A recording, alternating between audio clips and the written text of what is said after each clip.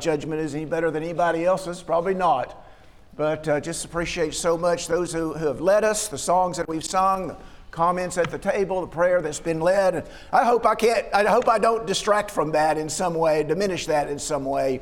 Just appreciate everybody being here and taking a little time on the first day of the week to gather together, take a few minutes to commune with the Lord in the Lord's Supper, prepare our minds and our attitudes for the coming week and the challenges that it will bring. So just appreciate everyone being here today. Turn to Matthew chapter 5 today. We're going to talk a little bit about one portion of the Sermon on the Mount.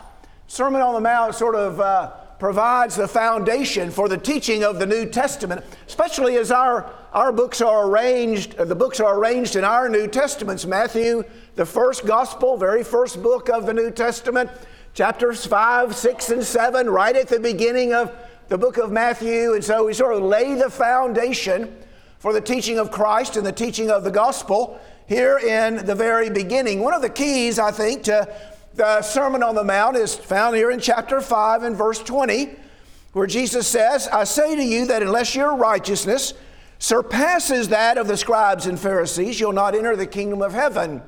That must have shocked the hearers. How can our righteousness, we're just regular people, average people, how can our righteousness exceed the righteousness of the scribes and Pharisees? Those who are meticulous, just in detail, keeping the requirements of Judaism. And so how could our righteousness surpass or exceed theirs? Well, Jesus, of course, condemns the Pharisees of his day in pretty strong language. Their attitude of heart was not what it should be. They looked good on the outside and going through the rituals and the formalities of Judaism, but their heart was corrupt. And so our righteousness might exceed theirs or surpass theirs as we serve God from the heart, doing the right things, of course, but the right things in the right way with the right heart. So sometimes I say, and others have said it as well, of course, we're serving from the inside out, from the heart outward. And so in that way, our righteousness might exceed that of the scribes and Pharisees. That's where we need to begin. And then as the Sermon on the Mount proceeds, Jesus contrasts his teaching with various other teachings that have been circulated. He addresses things like anger and lust and divorce and the performance of one's vows, retaliation and things like that. And then we get down to verse 43. And so this is going to be our passage for today. Matthew 5, beginning in verse 43, where Jesus says, "You've heard that it was said, you shall love your neighbor and hate your enemy. But I say to you, love your enemies and pray for those who persecute you, so that you may be sons of your Father who is in heaven. For he causes his sun to rise on the evil and the good, and sends his rain on the righteous and the unrighteous. For if you love those who love you, what reward do you have? Do not even the tax collectors do the same? And if you greet only your brothers, what more are you doing than others? Do not even the Gentiles do the same? Therefore, you are to be perfect as your heavenly Father is perfect." And so we're going to talk about love today. Talk about specifically loving our enemies and trying to apply in the best way possible Jesus' teaching in this place. If you watch the news at all, you're aware that there's a significant amount of hate in our world. There's a lot of hate in our world. I don't know that there's any more hate now than there used to be. Maybe there is. Maybe I'm just more aware of it now than I was in my youth. I'm sure there was a lot of hate in my youth. In the 1960s and 70s, I'm sure there was plenty of hate to go around. But it just seems like the hatred these days is more intense than it was at one time. Hate is an intense hostility and aversion, usually deriving from fear or anger or a sense of injury, an extreme dislike or antipathy. In fact, I remember when I was growing up, we were discouraged from saying, "Well, I hate that." It's just too strong a word. Now we can say, I don't like that or something like that. But we were discouraged from hating just about everything or anything. It just seems like hatred prevails in our world today. At least maybe I'm more sensitive to it. I don't know. But when someone spends hours planning and executing the massacre of others because of their race, there's hatred in his heart. Can we all agree with that? Someone spends hours planning and then carrying out the execution, the massacre, just the indiscriminate killing of others because of their race. He hates his victims. But I would say that hatred is not the exclusive property of any one race or ethnicity or nationality. It's not the exclusive property of any one political party or religion. There's plenty of it across the spectrum. Be found in just about every group of people everywhere, really all over the globe.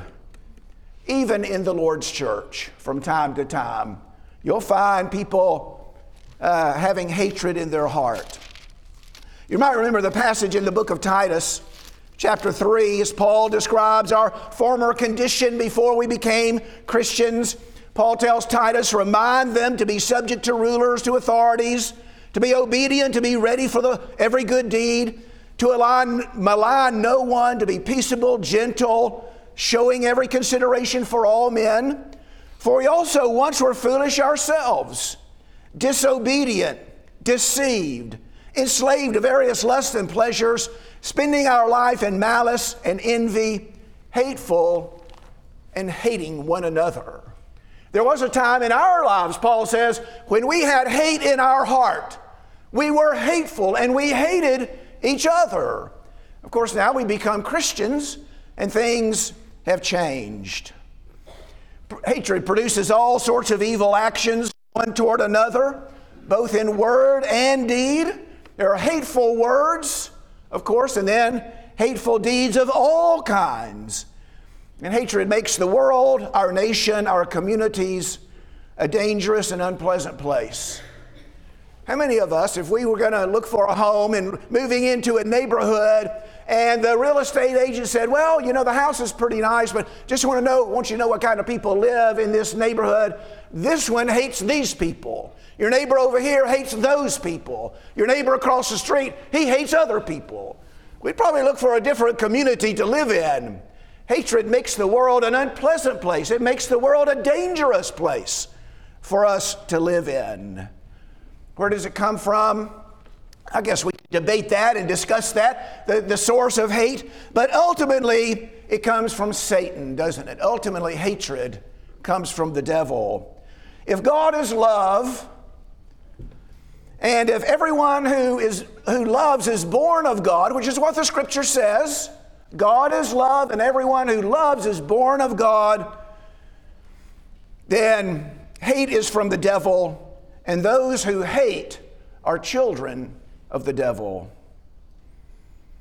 The Scriptures condemn hatred. Let's look at a few passages. Turn to the first epistle of John, 1 John. We're going to look at 2 or 3 passages from that place. You know, we talked about a moment ago, I mentioned the fact that hatred is sometimes found among the Lord's people, in the Lord's church. And you can see that reflected in some of the passages we're going to read here. 1 John chapter 2 and verse 9.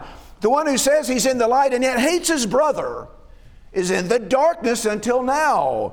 The one who loves his brother abides in the light, and there's no cause of stumbling in him. The one who hates his brother is in the darkness and walks in the darkness and does not know where he's going because the darkness has blinded his eyes. And so here in the Lord's church even, there are some who are hating their brothers for what cause, I'm not sure, but they hate their brothers. And John says, you're walking in darkness if that's the case. Chapter 3 of 1 John in verse 15. Everyone who hates his brother is a murderer. And you know that no murderer has eternal life abiding in him. It's hatred that often motivates murder. And so you have in you the same motivation that the murderer has in him. That fills your heart. And so in that way, you're like a murderer. Whoever hates his brother is a murderer. That's strong language, isn't it? And yet he's addressing Christians. In chapter 4, in verse 20, if someone says, I love God and hates his brother, he's a liar. For the one who does not love his brother whom he has seen cannot love God whom he has not seen. The Bible condemns hatred. And then, of course, it commands its opposite. It commands us to love each other. One passage is the one we read in the very beginning here in Matthew chapter 5, beginning in verse 43. You've heard that it was said, love your neighbor and hate your enemy. But I say, love your enemies and pray for those who persecute you, and be perfect in your love toward others as God is perfect in his love. Love is the chief feature of the gospel, isn't it? I guess if you had to pick one, it would be that. God is love. 1 John chapter 4, verses 7 and 8. The Father loves the Son. John chapter 3 and verse 35. He gave his Son in love. For God so loved the world, he gave his only begotten Son. John 3 and verse 16. God commends his own love toward us. How does that end? God commends his own love toward us in that while we were yet sinners, Christ died for us. Christ loves us and gave himself for us. Galatians 2 and verse 20. And we are commanded to love one another as the Lord loves us. John chapter 13, the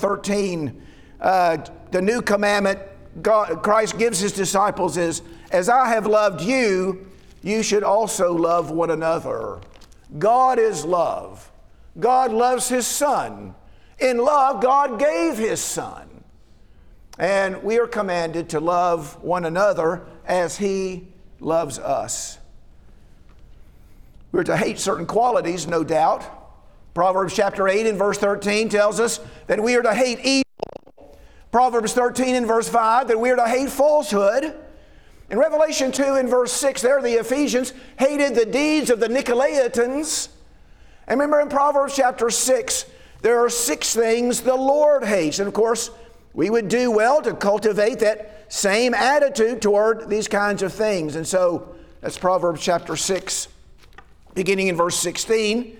7 are an abomination to him: haughty eyes, a lying tongue, hands that shed innocent blood, a heart that devises wicked plans, feet that run rapidly to evil, a false witness who utters lies, and one who spreads strife among brethren. And so 6 things the Lord hates. And so we're called on to hate certain qualities. But this passage, Matthew chapter 5, tells us that we're to love all people. To love all people, even your enemies. So let's spend the rest of our time just a kind of an analysis of the passage, just working through the passage and making some comments along the way. And so first thing Jesus says here is, you heard that it was said. So this is the last in a series of statements like that. If you go back to Matthew 5 and verse 21, you've heard that the ancients were told, you shall not commit murder. And then he goes on to comment about that. And so you've heard that it was said, you shall love your neighbor and hate your enemy. Where did they hear that? Love your neighbor and hate your enemy. Where did they hear that? Well, they didn't hear it from the law of Moses. They heard part of that from the law of Moses. Leviticus chapter 19 and verse 18 says, love your neighbor as yourself. But it doesn't say, and hate your enemy. It really just summarizes the common, natural, popular approach to interpersonal relationships. This is just sort of the way human beings act toward each other. We love our friends and we love our neighbor, whoever our neighbor is.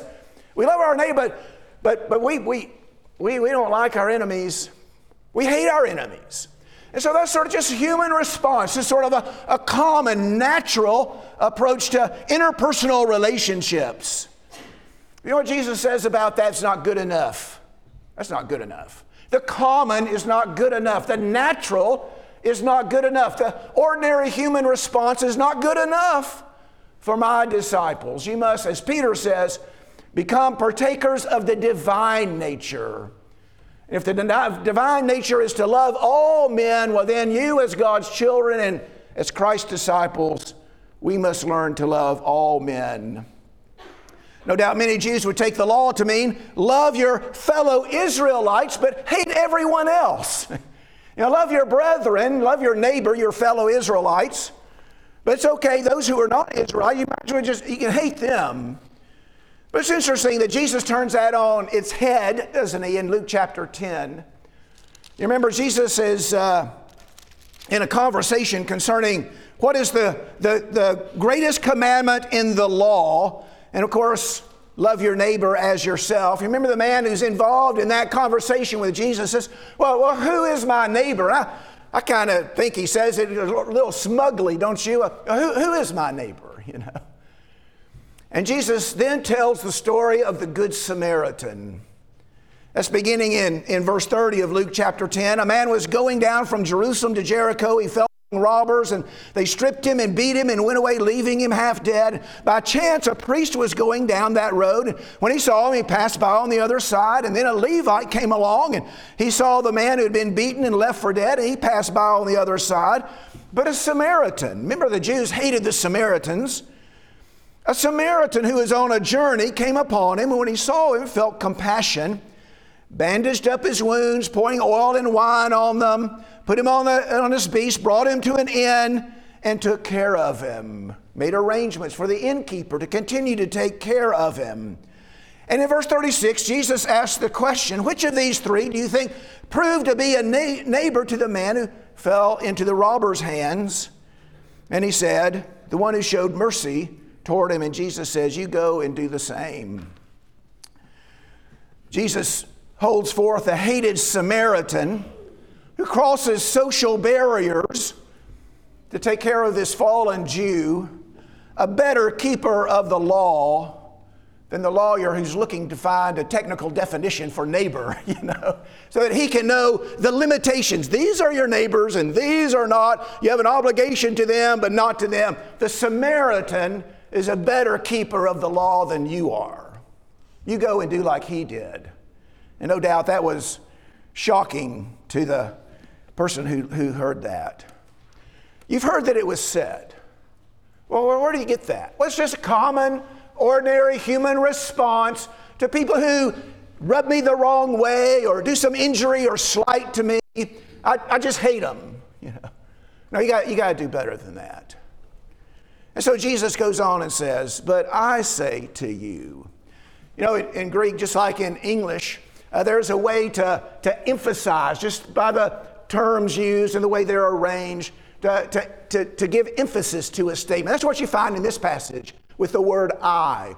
But I say to you. You've heard that it was said, but this is what I'm saying to you. It's really the key feature in the passage, isn't it? Beginning all the way back in Matthew chapter 5, and that's verse 21. You've heard that it was said this, but I want you to know this is what I'm telling you to do. It doesn't matter what others say. It doesn't matter where you may have heard what was being said. What matters is what Christ says. Matthew chapter 28, verse 18, all authority has been given to me in heaven and on earth. Therefore, it matters what Christ says. Doesn't matter what anyone else says. Doesn't matter what the rabbis say or the lawyers say. It matters what Christ says. And Christ says, I want you to love your neighbor as yourself, even your enemies. Now, why is Jesus' word more authoritative than others? Is it because it was better than others? Is it because his teaching is new and unprecedented? Well, maybe. But that's not really why it's more authoritative. It's more authoritative because of who he is. And so it's because he is the Son of God. You remember the Lord's words, the Mount of Transfiguration. This is my beloved Son, in whom I'm well pleased. Hear ye him. This is my Son. You listen to him. And so that's why the teaching of Jesus is more authoritative than others, because Jesus is the Son of God. And as the Son of God, he has the right to say, but I say to you. And we're obligated then to listen and to follow. I'm reminded of Matthew chapter 11, where Jesus says in verse 27, all things have been handed over to me by my Father, and no one knows the Son except the Father, Nor does anyone know the Father except the Son, and anyone to whom the Son wills to reveal him. Come to me, all who are weary and heavy laden, and I will give you rest. Now, usually when we talk of that passage, we emphasize the latter part of it. Those who are weary and heavy laden, come to me. I'll give you rest. But we need to give due emphasis to the first part as well. I have a special relationship with the Father. No one knows the Father like the Son does. No one knows the Son like the Father does. Therefore, you come to me. If you want rest, if you want peace, I can give it to you because I am the Son of God. So what does Jesus say here in Matthew chapter 5 about love? It's the very opposite of the common, popular, natural human response, as Jesus' teaching often is.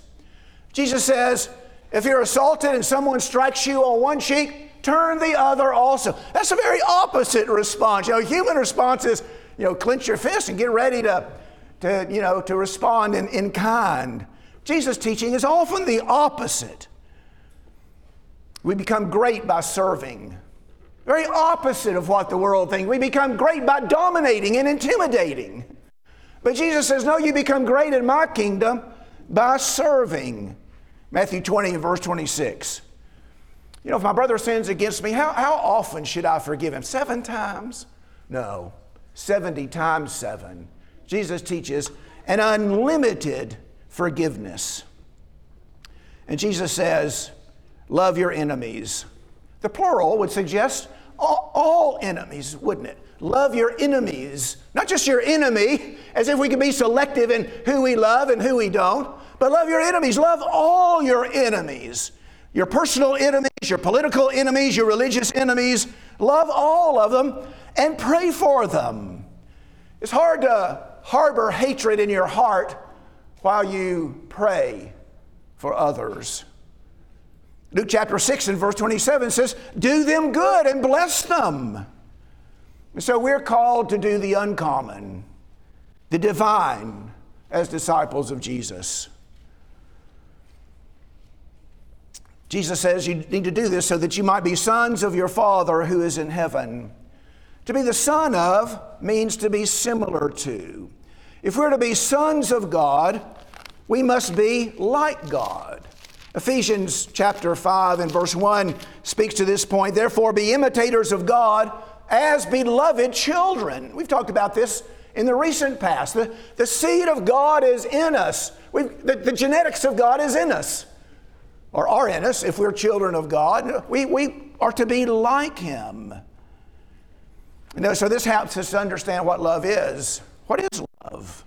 Is it an emotional feeling that we have toward others? Well, it might include that, I suppose. But love is seen in action, and love is seen especially in the actions of God. And we can see that here in this passage. What is it that we're required to do, as Jesus tells us, to love not only our neighbor, but our enemy? Well, look at what God does. God sets the example for us. He sets the standard for us. So what does He do? Well, He makes His sun shine on the evil and the good. And so God is blessing even the evil. He's doing good even to the evil. Now, He doesn't approve of their works, of course, but He does good to them. He sends His rain on the righteous and the unrighteous, or the just and the unjust. The Lord superintends over the natural world so that everybody benefits. Everybody benefits from God's goodness. In Acts chapter 14, Paul is in Lystra, and he says in verse 16, in the generations gone by, God permitted all the nations to go their own ways, and yet He did not leave Himself without witness in that He did good, gave you rains from heaven and fruitful seasons, satisfying your hearts with food and gladness. You are idolaters going your own way, but God still did good to you. And Jesus uses that as an illustration of God's love for all men. But God's love is especially seen in the gift of His Son. God so loved the world that He gave His only begotten Son. It's clear that God loves even His enemies, even those who don't love Him. In fact, while we were yet enemies, Christ died for us. That's the manifestation of God's love for us. He blesses all people with material gifts and provides them with opportunities to be reconciled to Him. So love is a call to action. It's not simply an attitude. It's not simply a frame of mind. It certainly isn't simply an emotion.